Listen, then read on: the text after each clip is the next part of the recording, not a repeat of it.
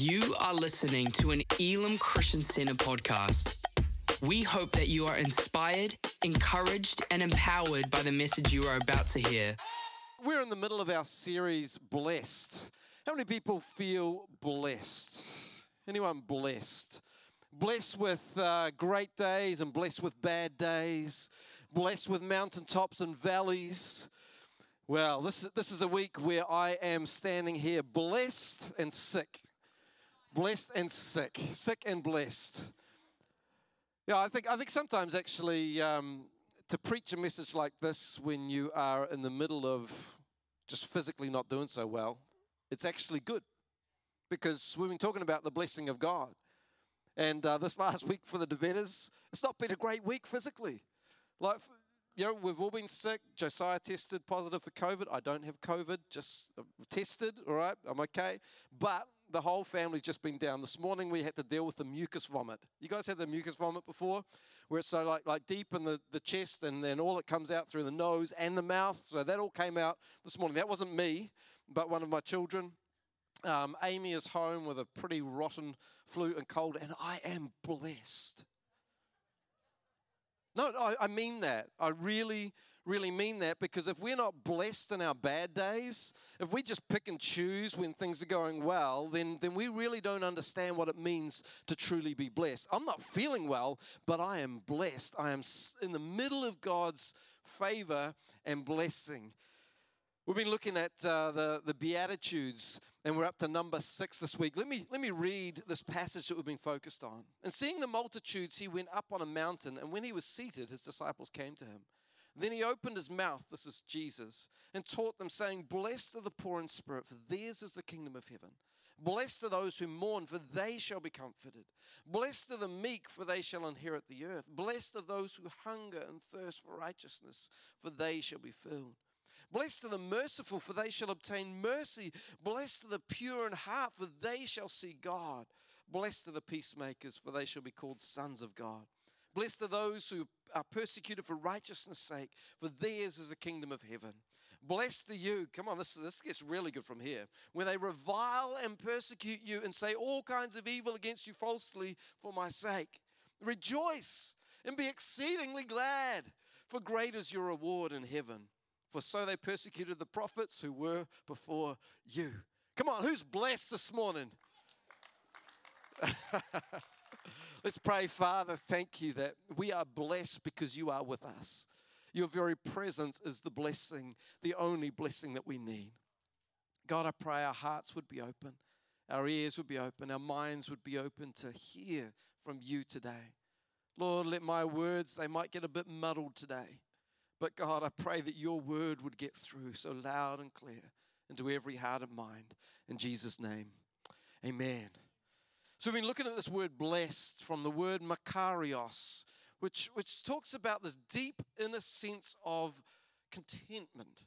That even in the middle of the bad, the horrible, the difficult, we can still experience a blessing, which is the very presence of God in our hearts. Over the last 5 weeks, we've been walking a journey, moving step by step. It's almost like climbing a mountain or climbing a ladder as we are gaining our understanding of what it means to be blessed and truly live a blessed life. We've been learning that a blessed life begins first with the acknowledgement that we are not enough. Blessed are the poor in spirit.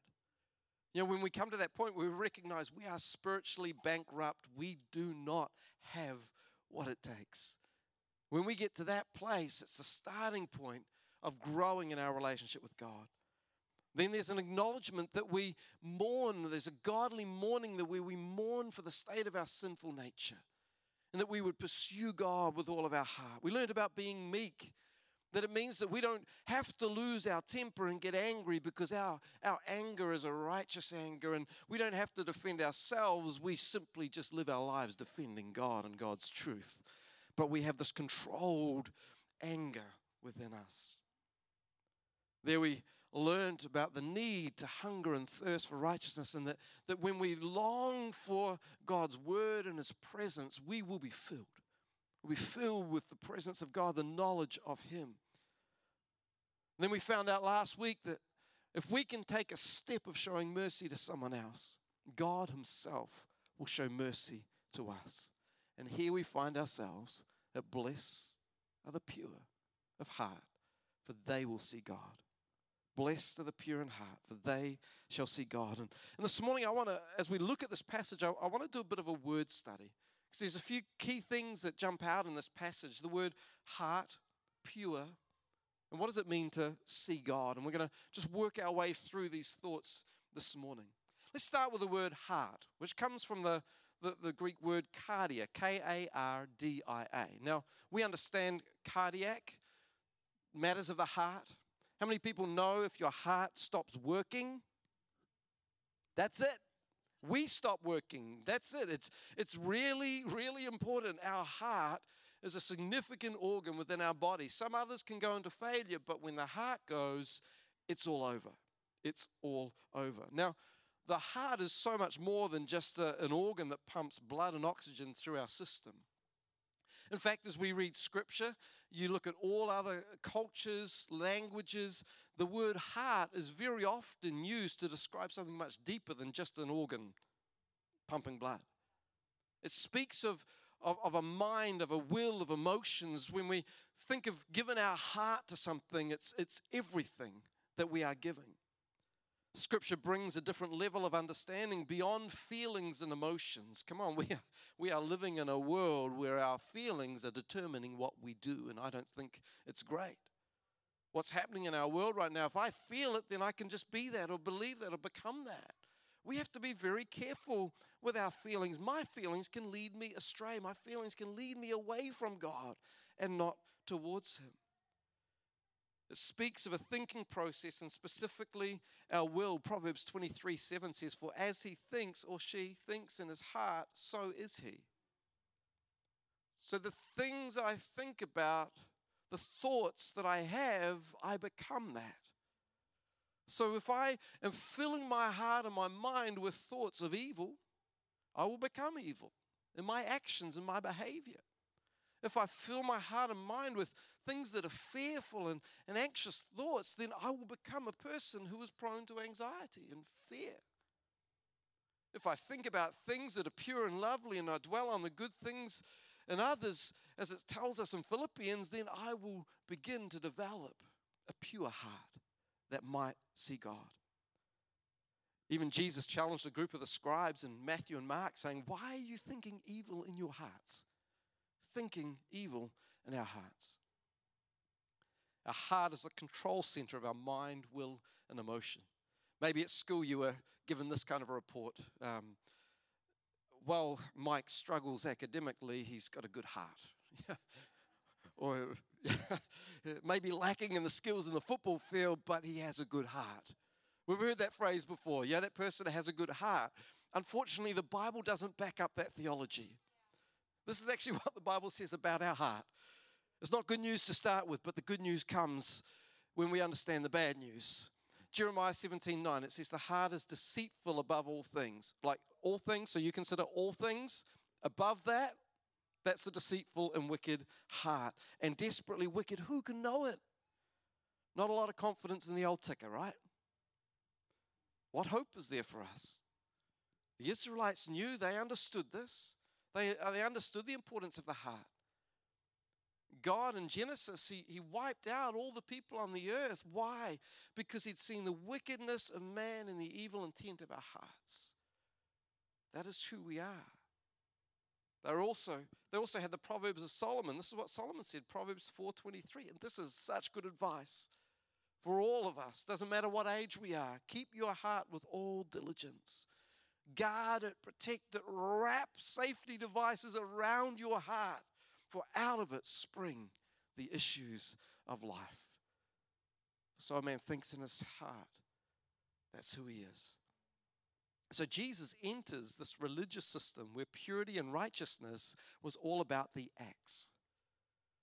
So in order to be pure and clean, an Israelite would think that I've got to follow this procedure, this protocol, and if I do this, I will remain pure. So if you touch a dead body, you've got to go outside of the camp for however many days, and you've got to purify yourself. You've got to bathe, and you've got to go through all this purification ritual, and then I'm pure again. And Jesus says, no, that's not the purity I'm talking about. Some of those religious laws were there for a reason, for the health and well-being. It was kind of like a health and safety manual in a lot of ways when you look at the laws. So people would actually take care of themselves and would actually be well. But that's not what Jesus was talking about. Jesus speaks of the blessing of being pure of heart, and the religious people of the day were saying, no, Jesus, it's more about the rule keeping. Let's keep the rules, and that's where purity comes. But then we see the second word. So we've talked about heart. We see the second word, pure. A Greek word, katharos, which means to be clean, to be physically pure.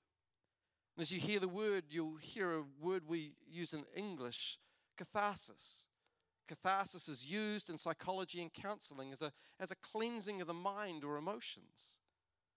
Katharos is related to the Latin word castus, which we get the word chasten or to chastise, referring to the process of discipline. And the Greek term was often used when it comes to describing metals that are refined or purified. Now, when you look at the purification of metal, the refiner would heat up the metal.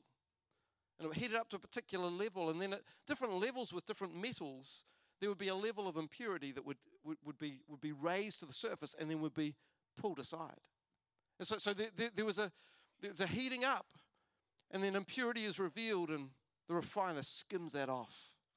And then it's heated up again to another level, and at another level, another lot of impurity is exposed and swept aside. Isn't that what God does with us?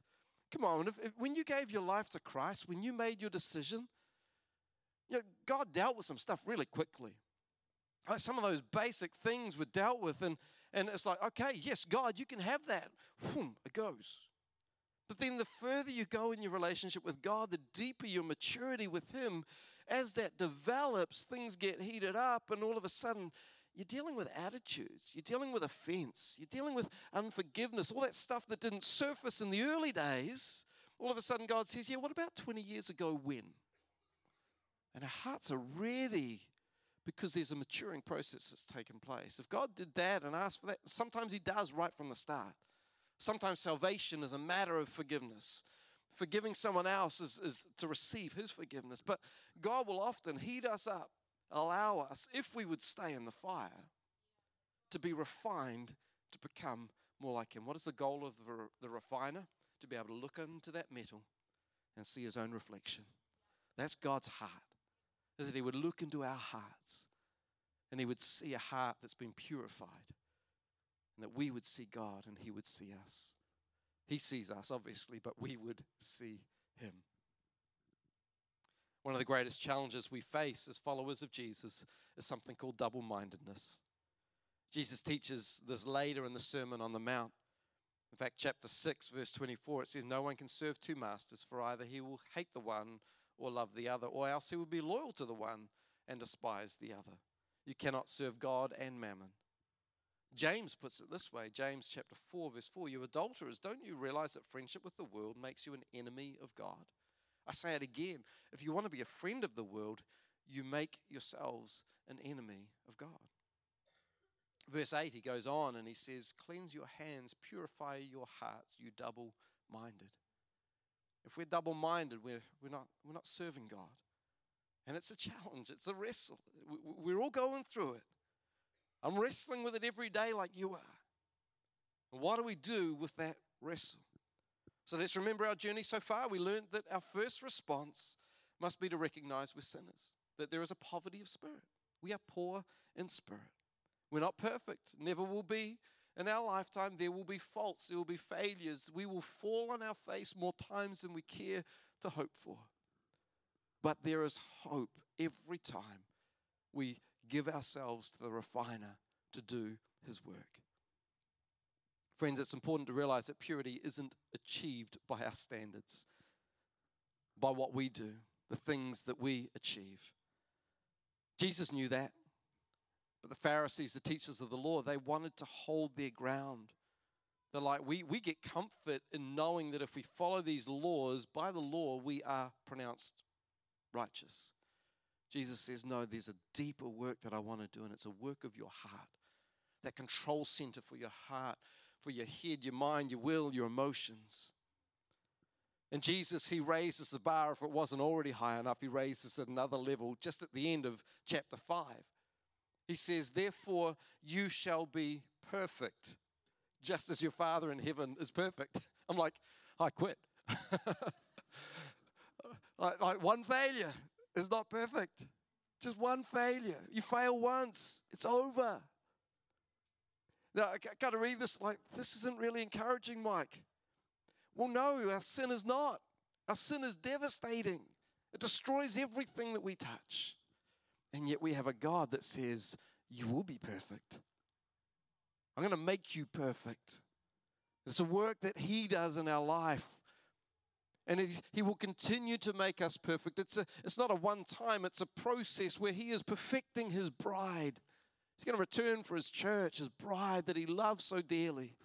He's washing us clean. He's cleaning us at the moment, cleansing us of all the stuff that we want to hold on to, that double-mindedness. He's saying, I want you to pursue me. I want you to fall in love with me over and over again. And so at this point, we throw our hands in the air and say, what could I possibly offer to Jesus? Not a lot, really. But we can offer surrender. You know, in fact, Paul, the great apostle Paul, who wrote a good third of the New Testament, he has this wrestle. Romans 7, he says, I do the things I don't want to do. And then the things I want to do, I should do, I don't do those things because I'm afraid, I'm scared, whatever. Isn't that your wrestle? You know what's right, you know what's wrong, and you find yourself, oh, I've gone, done it again. What do we do with that? Well, we become more sincere, don't we? Because sincerity is great, isn't it? Let's be more intentional. Sincerity does not produce purity any more than our righteous acts. Many religions show incredible sincerity. Devoted followers fast. They give of their time and their money, and they sleep on beds and nails and walk over fire in order to please the deity, to worship this God in order to purify themselves. And yet it doesn't produce what we think it does. Thomas Watson once said, morality can drown a man as fast as vice or sin. So you can pursue morality for the wrong reason, and it can drown you as quickly as sin can. Another, a vessel may sink with gold or dung. How true is that? If our hearts are not pure and God sees our hearts. And that's what Jesus was coming after with the Pharisees. Remember in the week 1, we talked about the fact that Makarios meant blessed and woe means cursed. Jesus had some stuff to say to the Pharisees and the teachers of the law, and it wasn't good. This is what he said. Woe to you, cursed, scribes and Pharisees, hypocrites, for you pay tithe of mint and anise and cumin and have neglected the weightier matters of the law, justice and mercy and faith. These you ought to have done without leaving the others undone. So it's not that you don't do those things, but these things you missed in the process. Woe to you, scribes and Pharisees, hypocrites, for you cleanse the outside of the cup and dish, but inside they are full of extortion and self-indulgence. Blind Pharisee, first cleanse the inside of the cup and dish, and that the outside of them may be clean also. You know, we can spend so much time trying to work on the outside appearance when we come even into church or into a small group. And you know what? Sometimes I'm okay with people turning up going, man, I'm just not doing good today. Like, that's a great starting point because I can pray with you on that. You know, I want this to be a place. I want this to be a place where I can stand up and go, I'm not feeling good today, but I'm here. That we would have this heart that says it's not quite right, but God, I want to do life with some people who recognize that they haven't got it all together, but God, you do, and you're working great things in our lives. 4 times in this passage, Jesus says, woe, woe to you if you don't repent. So do we quit? Do we give up? Of course not. The good news is coming. It's coming, I promise. At the point of realizing we can't achieve purity on our own merits, we must acknowledge our need for God. And we must choose to put ourselves in the hands of the refiner, the one, the only one who can take our impurity, skim that off, and create something pure and holy. When you think about it, there are only two types of religion, if you're broadly speaking. There's the religion of human achievement, and then there's the religion of divine accomplishment. So human achievement is broken down into probably two schools of thought. It's the thought of the mind. It's the work of the mind. So it's theology and great. I can't even find my words today. Knowledge, understanding, trying to get this thought process that makes sense and trying to make sense of the universe. Then there's the work of the hands. So I do these good things, and if I do these good things, then I'm fulfilling the call of this religion. But biblical Christianity is a work of divine accomplishment. It's all God through Jesus and the work of His Holy Spirit. When we understand this, blessed are the pure in heart, for they will see God. We see God when we understand that He is the one that purifies our heart. And you know what the cool spillover of that is? That we actually become better people. We're better people to be around. We're kinder. We're more thoughtful. We're more generous. When we have a relationship with God, people go, I kind of like being around that person. You might have even had people say, I just enjoy being around you. I want to be playing in my football team, and I want the guys to go, I enjoy hanging out with Mike. I enjoy being a friend. I enjoy connecting with him. And hopefully I'm adding value to them because I'm trying to live my life before God. And so we got to choose. Will I surrender? Will I surrender my life, my heart, my will, my emotions into the hands of the refiner? I'm waving a white flag. Anyone else going to wave a white flag today? Saying, God, I'm waving a white flag. I surrender. I give up. I can't do this. But I surrender myself to you. And here's three things that we can do. Number one, we must surrender to God's saving grace. We're saved by faith, through grace. It's not by our works so that we could boast about it, but it's the powerful working of grace in our lives. When you think about it, we can't produce one holy moment in our own strength and our ability. We don't have it in us, but God does. And yet God says, be holy as I am holy. How can a holy God, make a command like that for us? Be holy. So I can't. Yes, you can. I can become holy by surrendering to the saving work of grace. What does that mean? Guess what? We're back to number one of the Beatitudes. Blessed are the poor in spirit, for they will be comforted. Blessed are those who are fully aware of the sin in their life. That's what God wants to do. James says, as we draw near to God, He draws near to us. He's moved by our movement towards Him. As you may know, I'm a hugger. Today's a bad day for me because I'm like, I want to hug you, but I don't want you to have what I'm having. This is not a dinner we share. This is something I want to kind of keep to myself. And so I've kind of rejected a few hugs this morning, my normal hugs that I'm going after. But anyone had one of those weird hugs before? Where you don't know quite whether it's supposed to be a hug. You kind of lean in and that person, they're like a brick wall and they kind of hug you back like this. Nudge that person next to you if they're that hugger.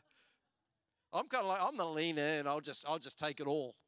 That's just me. That's the kind of hug. And some people don't like that. It's like, okay. And you've got to be careful. Huggers, got to be careful with non-huggers. No, truly. Because it can be an advance on somebody's comfort and their privacy. And I've had those conversations with people too. It's like, please don't hug me. I'm like, right, okay, all good. No, I honor that. I really do. But man, I've had some awkward hugs over the years. I had a hug that I thought I was going in for a hug, but this guy was going in for a hongi. It ended up being more like a headbutt and almost a kiss. I was like, oh, it's just one of those really weird moments. But you know, there's something about a hug that is, I lean in, offering something. Now, will that person lean in and offer that back? Will they lean in and embrace, or will they go, no, thank you? Draw near to God and He'll draw near to you. I think when you look at the story of the prodigal son, the father was standing waiting. The moment the son ran to him, he ran to him. As we take a step, God's already in motion, taking a step to us. But it has to be, this is love. Love says we choose. Love says I give of myself. I give what I don't know. I'm not sure if I can give that away. There's a vulnerability when we give of ourselves fully to someone, when we surrender our lives to somebody. But here's what I love. 1 John 1:9. One of the most freeing verses in all of Scripture. If we confess our sins, God is faithful and just to forgive us our sins, cleanse us from 3 or 4 of the things we've done wrong, cleanse us of all unrighteousness, the whole lot. Friends, at that moment, guess what? You are pure. Your heart is pure in that very moment. We are only ever one prayer away from having a pure heart. Now, we might go out and fall in the mud again, and then we confess our sins, and He is faithful and just to forgive us our sins. Now, this is not to say we go out and sin and do more sin, and Paul had that wrestle. It was like, do we sin more to get more grace? He goes, no. But the more we get into that habit of, God, today, God, I just need you. God, please forgive me. Right there is a pure heart surrendered to God. As a team come this morning, second thing we can do is we can surrender to God's holy word. We need a plumb line, friends. We need a plumb line to build our lives upon. We need a foundation to build our lives upon, and His word is enough for everything. In 100 years, in 200 years, in 1,000 years, whatever, however long it takes, the word of God will not change. It will not be not relevant. It will still remain relevant because it is the foundation that we build our lives upon. If I build my life on my feelings, I'm in big trouble. And I know there's lots of conversations out there and lots of people wrestling with lots of different things. And you know what we need to do? We need to extend mercy and grace and love and have conversations and be okay to have those conversations and open up the Word of God and reveal the truth of God to people. We got to get used to having those awkward and strange and weird conversations with people and not hide from them, but actually say, can I tell you what I know about God from His Word? I love Psalm 119, the longest chapter in the Bible. It's an acrostic poem with 22 stanzas or 22 sections, each one representing one of the Hebrew letters of the alphabet, the A to Z, so to speak. And in 176 verses, almost every single one of those verses, there is a mention of the law, the Torah, the Word of God. It's like this. How do we keep our hearts pure? We go to the Word of God. Psalm 119:11, I learned it as a young person. I have hidden your word in my heart so that I will not sin against you. See, when I have God's word in my heart, that means that when sin approaches with temptation, so when temptation comes, what's in me?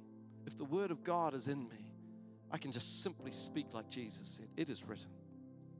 It is written. That's all we need to do.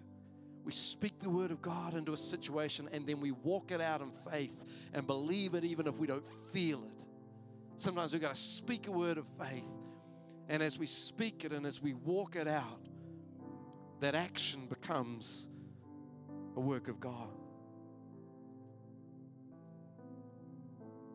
I've had conversations over the years about living godly life, a biblical life. Some dear friends of ours, and I've shared a bit of the story they have in the past. A few years ago, they wanted to take their next steps in God. And I said, there's a couple of things that you need to do first. You've been raising some amazing kids, but you got to get married. You got to take this next step. It was a nervous conversation because I'd had that conversation with people before, and nah, we're out of here. Don't want to hear that. I can't read the Word of God and see it any other way. That is God's heart. That is God's desire. So we had this conversation. You know what? They said, okay. I said, okay. We went about and got them married in lockdown. Amazing. And the work that God has done in their life is unbelievable. And I really felt in preparing today that there's some people that, you know what? You love God. You're here, you're worshiping Him, you're giving Him everything. And you are so welcome here, regardless of the decisions you make. But I believe there is a blessing that God wants to bestow on your life by getting married. The person you're with, you're committed to them. It's a wonderful thing. It's a powerful thing. And maybe there's lots of questions, lots of things that you're thinking about. Do I, cost and all that kind of stuff. Here's my deal. Here's my personal guarantee. I can take your wedding if you're okay with that. It'll cost you nothing. This place, it's free. Invite some people to bring a shared lunch, a plate. All it's going to cost you is a marriage license, and that's it. It doesn't have to be 500 strong with a budget of $50,000. Just make a commitment to each other. That would be my commitment to you, and I really believe that's for some people today. And this is not to judge you. Please hear my heart. Please hear my heart. What God wants for you and your family is a part of just being true to His word. So please come and talk to me. I'd love to have that conversation with you. Thirdly, I'm sorry, it's going a bit long. Surrender to God's Holy Spirit. Lastly, the third thing that we have to do as part of our surrender is we have to surrender to God's Holy Spirit. When Jesus was speaking to His disciples, He said this in John 16, "Nevertheless, I tell you the truth, it is to your advantage that I go away. For if I do not go away, the Helper will not come to you, but if I depart, I will send Him to you. And when He has come, He will convict the world of sin and of righteousness and of judgment. Of sin because they do not believe in me, of righteousness because I go to my Father and you see me no more, of judgment because the ruler of this world is judged. I still have many things to say to you, but you cannot bear them now. However, when He, the Spirit of truth, has come, He will guide you into all truth. For He will not speak on His own authority, but whatever He hears, He will speak, and He will tell you things to come. He will glorify me, and He will take of what is mine and declare it to you. All things that the Father has are mine. Therefore I said that He will take of mine and declare it to you."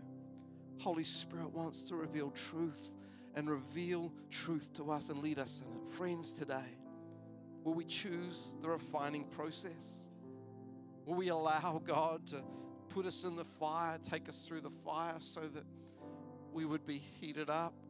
It was painful in the fire, but in the fire, the impurities will be exposed, and God lovingly and gently just removes that from us. And we say, heat me up again. Let me go again.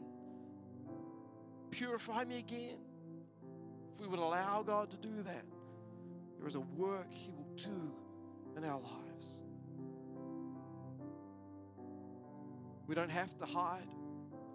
Don't have to resist. We can run to the refiner. When we say, I've got nothing good that's within me, but I recognize God in you, goodness, mercy, forgiveness, an abundance of joy. That's what He offers us. That's why we go to Him. Blessed are the pure of heart, for they will see God.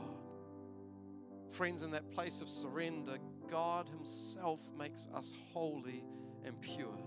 And this is how we see God. In the Greek, it's a future indicative tense, which means literally they shall be continuously seeing God for themselves. And God does that work of purity in our hearts. He does a work that we can't do. And it purification takes place. We see God. Psalm 25:14. Friendship with the Lord is reserved for those who fear Him. With them He shares the secret of His covenant. We don't want God as a friend as much as we need Him to be a holy God who is loving but also righteous and just. Friends, your heart can be pure through the work of God, through the work of the cross, through the work of what Jesus has done. Today, as you came in, you should have received a little container here with some bread and some juice. If you haven't and you'd like to take communion with us this morning, please stick your hand up and one of our team will come and put one of those. Just keep your hand up until it arrives to you. Thank you so much.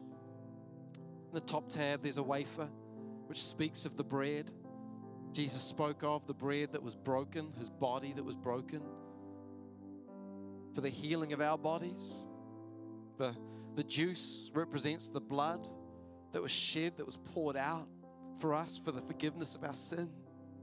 That even though we've sinned, even though we were guilty of judgment, Jesus says, I'm going to take that curse on me. He who was without sin became sin to fulfill the righteousness of God. And friends, today as we take communion, you realize communion is such a beautiful way to live and walk in purity. It truly is. Because every time we commune with God, every time we have this moment with Him, we go through this process of surrender and giving ourselves to Him. Surrendering to God's mercy, surrendering to His holy word, and surrendering to Holy Spirit. So this morning, would you eat and drink and offer a simple prayer to God, saying, God, I desire to have a pure heart. For anything impure in me, I confess that to you. I confess that sin. And I ask you to make me clean, make me whole. And then, friends, enjoy the purity of God as one who's had their sins forgiven. Let's take a moment now.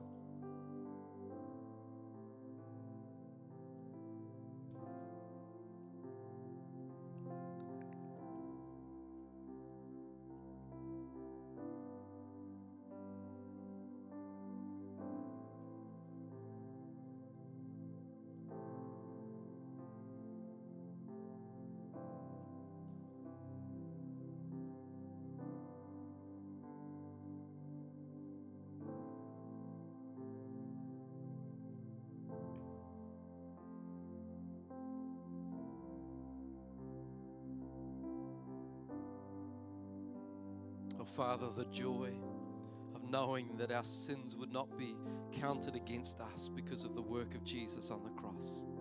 Oh, what joy fills our hearts to know that even though we were stuck in our sin, Jesus, you came, you gave yourself to be a perfect sacrifice, to pay the price that we deserve to pay.